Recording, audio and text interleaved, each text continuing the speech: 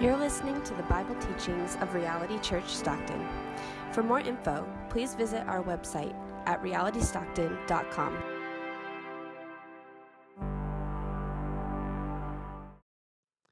Our text today is taken from Hebrews chapter 4, beginning in verse 1.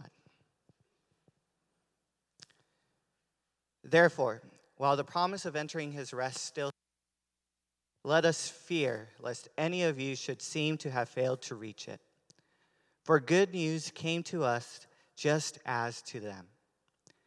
But the message they heard did not benefit them, because they were not united by faith with those who listened. For we who have believed enter that rest, as he has said, "As I swore in my wrath, they shall not enter my rest."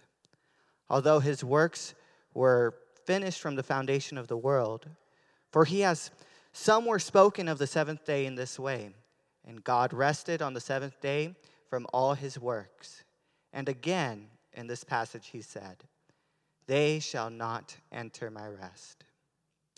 Since, therefore, it remains for some to enter it, and those who formerly received the good news failed to enter because of disobedience.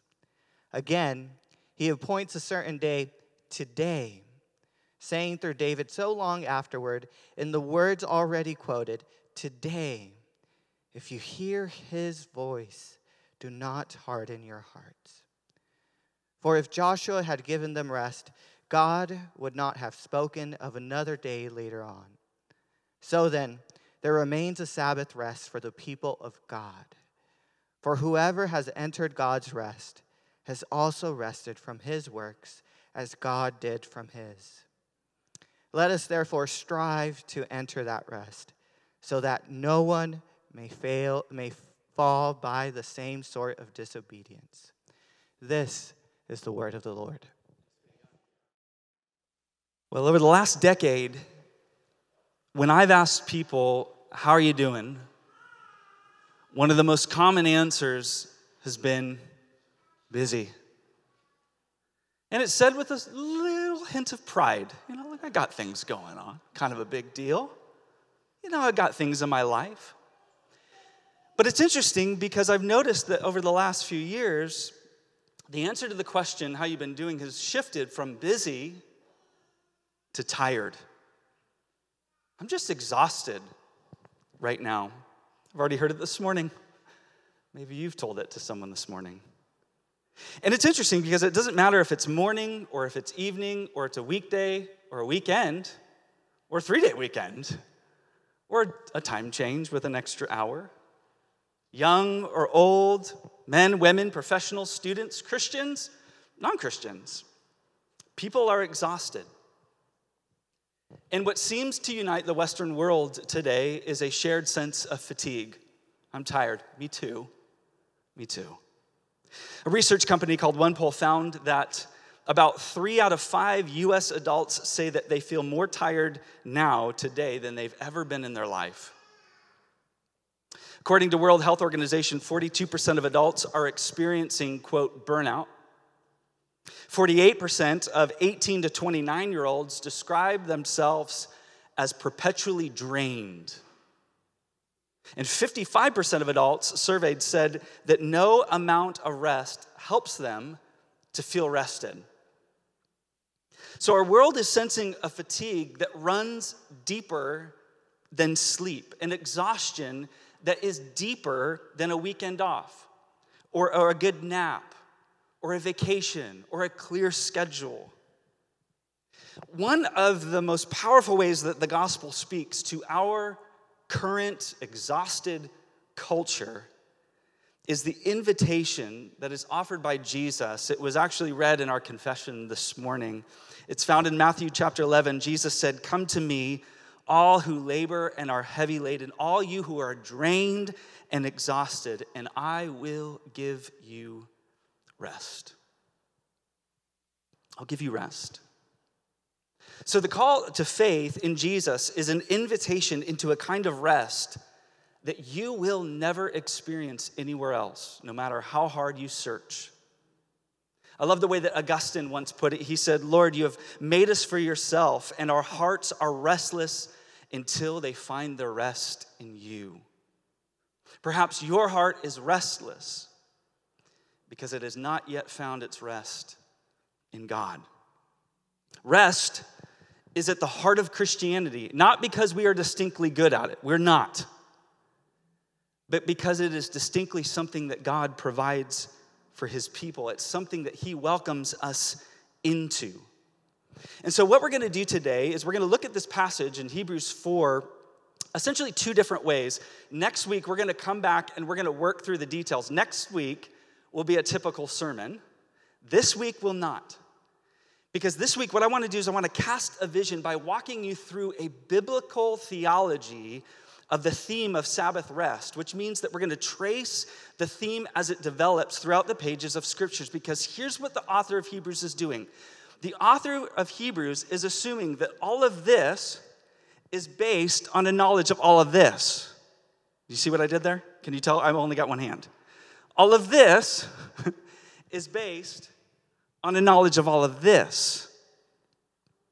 So he will throw out statements just assuming that you know what he's talking about. It's like someone who's watched a series, a show, and then they're talking with their other friend. They're like, oh, and they're throwing out characters and names and like, oh, isn't that so funny? And you walk in and you're like, I haven't seen the show. I have no idea what you're talking about.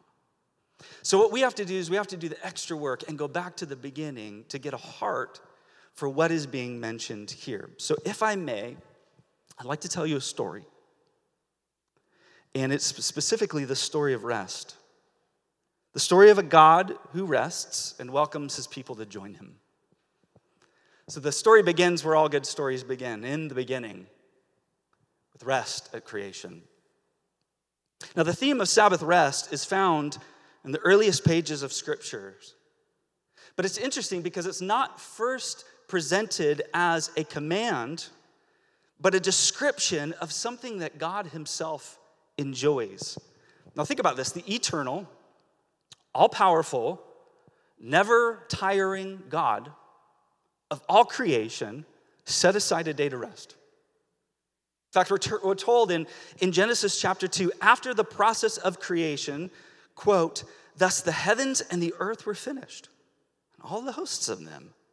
And on the seventh day, God finished his work that he had done, and he rested on the seventh day from all his work that he had done. So God blessed the seventh day and made it what? Do you guys have that? Oh, okay, sorry. I can't see the little screen in the back. And he made it what? Oh, great, okay. That was legit. I didn't think it was up there. He made it holy because on it, God rested from all his work that he had done in creation. So there's a template that's set here. My wife feels my inner angst with me right now. So there's a template being set. 6 days of work. And then on the seventh day, God rested from his work. And in so doing, or maybe more accurately stated, in so not doing, God made the seventh day holy. And this day, out of all other days, was set apart as sacred, marked by completion. By the way, this is the first mention in Scripture of something being described as holy. And that's really important. And it's interesting to note that God declares everything in creation to be good. It was good, it was good, it was good. But then God declares the rest day to be specifically holy. So in terms of God's assessment of all that he has created, a heightened significance is assigned to a particular day of rest. And what this very brief mention does is something theologically significant for all of the rest of the Bible. What it does is it ties rest and holiness together forever. So when God later says to his people, you shall be holy for I am holy, what does that mean? Well, among many things, it means that we rest like God rested. God created humanity in his image. He chose Adam to be his representative, to cultivate and to keep the garden temple. And that rhythm of working and then resting was going to be the way that humanity would accurately reflect God in the world. Next time someone catches you taking a nap, just say, just reflecting God in the world. Just being a good image bearer here. So as I mentioned, the introduction to the Sabbath is not first introduced as a command, you should do this, but as a foundational principle woven into creation. It's more of a law of nature than a moral religious code. Both the creator and creation rest. Just like a piece of art is going to reflect the artist, we, the creation, reflect our maker. And resting is a vital part of what it means to reflect him. I love the way that Ruth Haley Barton put it. She said, Sabbath keeping is the linchpin of a life lived in sync with the rhythms that God himself built into the world. And yet it is the discipline that seems hardest for us to live. Sabbath keeping honors the body's need for rest, the spirit's need for replenishment, and the soul's need to delight itself in God. It begins with willingness to acknowledge the limits of our humanness and then take steps to live more graciously within the order of things. And so for someone to resist that pattern that is modeled by God, to resist this welcome into rest is actually to find ourselves out of sync with our very nature.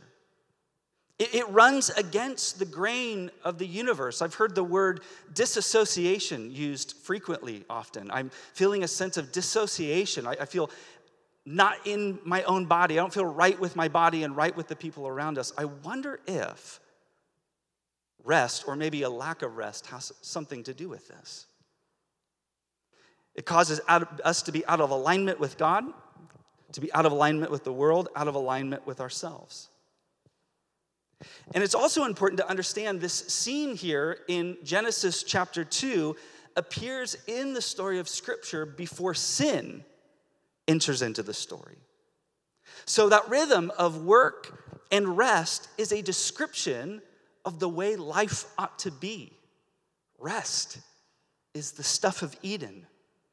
There is no vision of paradise without a vision of Sabbath. And even to this day, Jewish people will greet each other often with this phrase, Shabbat Shalom, which means peaceful rest. Or in other words, may your rest be a taste of the shalom of paradise. So we see rest in creation. Secondly, rest in the wilderness. The next significant place that the theme of rest appears in Scripture is where we find the first introduction to the word explicitly, the word Sabbath. It's found in the book of Exodus. And it's directly after God had delivered his people out of slavery in Egypt, where they had no rest, and brought them into the wilderness as they went on their way to the promised land. Exodus chapter 20, it's part of the 10 Commandments. It says this, remember the Sabbath day and keep it holy. 6 days you shall labor and do all your work, but the seventh day is a Sabbath to the Lord your God, and on it you shall not do any work, you or your son or your daughter or your male servant or your female servant or your livestock or the sojourner who is within your gates. For in 6 days the Lord made heaven and earth, the sea, and all that is in them, and rested on the seventh day. Therefore the Lord blessed the Sabbath day, and he made it holy. So the Sabbath here is described as a day free from work for individuals, yes, but also for families and a community as a whole. It's the way that we follow the example that was given to us by God at creation. There's spiritual significance here, but there's also a social dynamic. In fact, it's almost as if this theme of Sabbath is being presented here as a justice issue. Not just about making sure that we as individuals rest. Yeah, I got my day off. But making sure that we are fighting for the rest of others in our lives. Fighting for the rest of the people that we are responsible for. Israel's Sabbath day was supposed to have this broad impact on the lives of others in a way that would shape the culture as a whole. And it's interesting that even the sojourners, the refugees, The immigrants, those who were not protected by the rights and privileges of Israel, even they would benefit too. Exodus 16 tells us the story of manna from heaven, which is a whole other story. But God says, every day I will provide manna, but one day, the day of the Sabbath. But the day before, I will provide enough for that day and the next, which is a way of God saying, you don't have to worry about resting. I will provide everything you need. And so at this point in the unfolding narrative of Scripture, despite this universal benefit, everyone benefits when they rest. The command to Sabbath at this point had only specifically been given to the covenant people of God, Israel. It was an instruction strictly to them. Why? Because Sabbath would be the way that the covenant people were set apart and different, distinct from all other nations. This is really important here. Rest would be the thing that made God's people different. The other nations, they don't Sabbath. The world, it's going to use you. It's going to exploit you. It's going to try to squeeze every ounce of energy out of you. The world is always going to require more of you, more of your time, more of your energy, more of your attention, more of your hours, more of your overtime, more of your responding to emails, more and more and more and more. Sabbath keeping would be the way that God's people remained noticeably different from the world. So this is interesting. What makes God's people so different? What marks their holiness? It's the ability to take their work and put it down. It's their ability to say, that doesn't define me. That doesn't control me. I'm not the sum total of that. My life, my worth, my provision, my future, it's attached to something better. They had boundaries around their time. Fast forward to the book of Deuteronomy. The law reiterated to a new generation after their 40 years of wandering. And it was the same 10 commands, but this time Moses added a little bit of commentary for them to understand why these 10 commands. And in Deuteronomy chapter 5, we read this. Observe the Sabbath day to keep it holy as the Lord your God commanded you. 6 days you shall labor and do all your work, but the seventh day is a Sabbath to the Lord your God. On it you shall not do any work, you or your son or your daughter or your male servant or your female servant or your ox or your donkey or any of your livestock or the sojourner who is within your gates, that your male servant and your female servant may rest as well as you. You shall remember that you were a slave in the land of Egypt. So here's the extra commentary. Don't forget where you came from. You shall remember that you were a slave in the land of Egypt, and the Lord your God brought you out from there with a mighty hand and an outstretched arm. Therefore, the Lord your God commanded you to keep the Sabbath day. So this command is appealing to Israel's history in slavery. God is saying, don't you remember?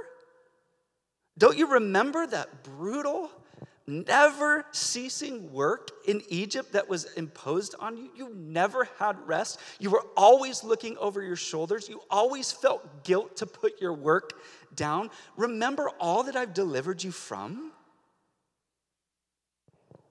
Now, Israel was free at this point in the story.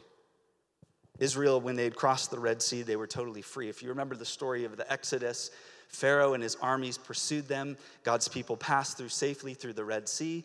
Pharaoh and his armies did not. The waters covered over them, and there they lie at the bottom of their watery grave. So Pharaoh and his army who pursued them, they were dead. Their threats had ceased. The taskmaster was dead. And so in one way, Pharaoh was totally out of the picture, and his tyranny and abuse was a thing of the past. That's a thing of the past. And yet, in a very real way, his voice still resounded in their minds and in their hearts. They still heard his voice. Work, produce, achieve. Don't stop. You better not put that down. And so if the body really does keep the score, as it's been said, Israel was carrying within them the trauma of their slavery, the tension, the stress, that fear of putting their work down. It was behind them. It was in the past. And yet it was very real within them. It was in their bodies. It was in their hearts. That stress was still in their system 40 years later. And so God, who desires our ultimate freedom, provided the Sabbath as their way of processing through the past and then finding healing for the future. God was saying that was the old anxious way of living. But where I'm taking you, it's going to involve something new. It's going to involve a new, restful way of living. Walter Brueggemann put it this way: Sabbath is about withdrawal from the anxiety system of Pharaoh. The refusal to let one's life be defined by production and consumption and the endless pursuit of private well-being. In our contemporary context of the rat race of anxiety, the celebration of Sabbath, listen to these words, is an act of both resistance and alternative.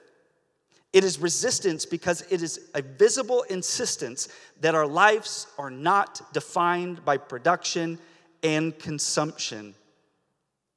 Sabbath is a refusal to be conformed to the man. It is our way of bucking against the system. It's the way of saying, I'm not a cog in your wheel. So Sabbath had both Egypt and Eden in mind. Think about this. God was securing their freedom from the lingering effects of Egypt, yes. But he was also welcoming them back into a rhythm of faithful work and joyful rest that was found all the way back in the garden. Where is the Garden of Eden? Eden. It's there, yeah. And there have been centuries of explorers that have sought to figure out where this place is. Well, if we figure out this river, and guess what? They can't find it. Where is Eden? Don't look beyond the obvious answer. Eden is where God is. Eden is where God is. And most specifically, Eden is where God's rest is. So despite the fact that they were wandering in the wilderness and they were far from their home, Sabbath served as this movable Eden that would follow them wherever they went, providing them refreshment and celebration and fulfillment in even the most lifeless, dry places. However, what our passage in Hebrews picks up on, and Psalm 95 says explicitly, God's people harden their hearts and they put God to the test. They didn't trust God in the wilderness. They didn't trust what God provides. And as a result, God denied one entire generation entrance into the promised land. In fact, Psalm 95 says this: for 40 years I loathed that generation, and I said, they are a people who go astray in their heart, and they have not known my ways. Therefore, I swore in my wrath, they shall not enter my rest. A whole generation forfeited their entrance because of unbelief. So the psalm pictures not just downtime or sleep or just a day, but it was a way of describing a way of life in the promised land, a very tangible place of goodness, abundance, peace, and fulfillment, a kind of rest that could only be experienced through faith. Which leads us thirdly to rest in the land. Now, we're in the book of Leviticus at this point in the story. And what the book of Leviticus does is it expands the vision of Sabbath from individual people to an entire land being given rest. In fact, before the people entered into Canaan, the promised land, God gave them some final instructions about what life would look like there under his restoring rule. He said this in Leviticus 25. When you come into the land that I give you, the land shall keep a Sabbath to the Lord. For 60 years you shall sow your field. I'm sorry, not 60. For 6 years you shall sow your field, and for 6 years you shall prune your vineyard and gather in its fruit. But in the seventh what? Year, there shall be a Sabbath of solemn rest for the land, a Sabbath to the Lord. You shall not sow your field or prune your vineyard. You shall not reap what grows of itself in your harvest, or gather the grapes of your undressed vine. It shall be a year of solemn rest for the land. So this is interesting. Okay, we're watching as this theme develops in the Bible. The vision of rest not only includes days, but now entire years. So the vision is expanding clearly. And as that theme of rest develops in the Bible, it creates this anticipation for the reader. Wait, if it's expanding from days to years, where could it go from here? And is there a chance that rest could one day be eternal? Now, however clear and compelling God's vision for rest was, his covenant people did not abide. After Joshua led the people into Canaan, the Sabbath was very quickly abandoned, and the people tumbled into social and spiritual ruin. In fact, if you read throughout the Old Testament prophets, one of the major charges that God brings against his people, specifically their disobedience, is you gave up on the Sabbath. You abandoned the Sabbath. And so the curse of the law, which God had promised would come on them if they were unfaithful, came upon them. God gave them into the hands of their enemies. Jerusalem was ransacked. The temple was desecrated, and the people were taken away into exile for 70 years away from their land of rest. And with brutal simplicity, the Bible tells us why that was. Why 70 years? Quote, to fulfill the word of the Lord by the mouth of Jeremiah until the land enjoyed its Sabbaths. All the days that it lay desolate, it kept Sabbath to fulfill 70 years. See what's being said there? For hundreds and hundreds of years, God's people ignored him. They ignored the Sabbath. They did not allow other people in the land to get their rest. So God took drastic measures, and he made sure it happened. And the Old Testament concludes with this sort of bleak idea when it comes to Sabbath. It shows us humanity's inability to keep the Sabbath holy. Keep the Sabbath holy. And the Old Testament ends with this resounding statement. We can't. We failed. We tried. They knew what God desired for them, but the command to Sabbath itself lacked the ability to secure it for them. The law, all over the place, it spoke of rest, but it offered them no power to enter it. And left to themselves, true rest was always going to be out of humanity's reach. Which leads us to our final point. Rest in Jesus. As you make your way through the Bible, through the Old Testament, through the prophets, and then into the first 4 books of the New Testament, known as the Gospels, Matthew, Mark, Luke, and John, what you see is this theme of Sabbath reappears. And it's a sort of contentious theme. In fact, it's a flashpoint between Jesus and the religious leaders of the time. Mark chapter 2 says this, on the Sabbath, one Sabbath, he was, speaking of Jesus, going through the grain fields, and as they made their way, his disciples began to pluck heads of grain. And the Pharisees were saying to him, look, why are they doing what is not lawful on the Sabbath?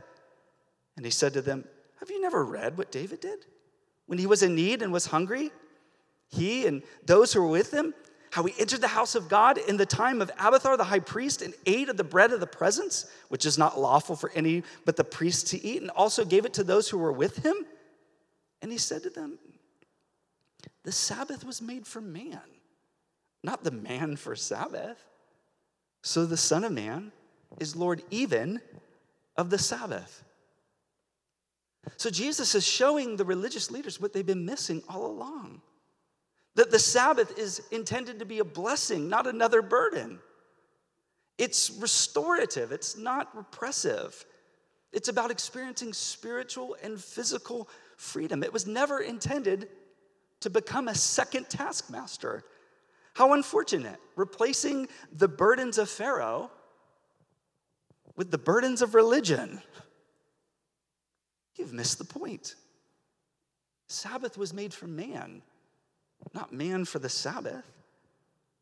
So in so doing, what Jesus is doing is he's affirming the Sabbath. In no way here are his actions or are his words diminishing God's law or the necessity for a day of rest. However, what Jesus is saying is I both affirm the law and I fulfill it. King David, the ceremonial law, the traditions of the priests, the Sabbath day itself, it all served to reveal something greater that was to come, something better, something more eternal. And guess what he's saying? That something is me. The Son of Man is the Lord of the Sabbath. The Apostle Paul would develop this further in Colossians after describing the death and resurrection of Jesus that frees us from the empty philosophies of man, forgives us of our sin, conquers the powers of the devil and evil. He then concludes with this statement: therefore, let no one pass judgment on you in questions of food or drink or with regard to a festival or a new moon or a Sabbath. These are a shadow of the things to come, but the substance belongs to Christ. This is where we get our name. Jesus is the reality to which the Sabbath points. So while observing the Sabbath and keeping it holy was absolutely vital to the Mosaic covenant, however, that day itself was incapable of securing the rest that we all long for most, which Jesus alone provides through the new covenant. And so what the author of Hebrews does is he takes all of this background, all of this biblical context, all that has been developing for hundreds and hundreds and hundreds of years, and then imports it into this rich little statement found in verse 3. For we who have believed enter that rest. All that has been developed, all that was promised, all that many generations failed to experience, we who believe get it in full. Unbelief forfeits it. Faith secures it. And what this means is that the rest that your heart longs for most, the kind of rest that you can't find in more sleep, or another vacation, or a new job, or a new relationship, or through dulling your senses through vices, or through dulling your mind and your anxieties through entertainment. This true rest is available exclusively through faith in Jesus. Moses, Joshua, all the best of them were only able to lead God's people to the edges. But it's through Jesus that you enter all the way in, now and in eternity. And as the world charges on, grinding it out, trying to make themselves something, weary under the weight of trying to prove themselves, God welcomes you into his rest by trusting in the finished work of Jesus. We're told in verse 10 here, for whoever has entered God's rest has also rested from his works as God did from his. What this means is that as we enter into the Sabbath found in Jesus, we rest from our works. Now, this does not mean inactivity. This doesn't mean that we become these spiritually lazy people. What it means is that we experience freedom from the burden of having to work and earn our way into God's acceptance. Our rest in God does not depend on our work for God. Our rest in God depends in Jesus' work for us, all that he has accomplished. In the life, death, and resurrection of Jesus, he fulfilled all the requirements, all the demands in our place. He worked for you so that you could rest in him. He worked for you so that you could forever rest in him. And as a child of God who is loved and being provided for, you no longer respond to the voice of the tyrant slave master. That voice no longer has power over you. When you hear that voice, work to make yourself something. Do, accomplish.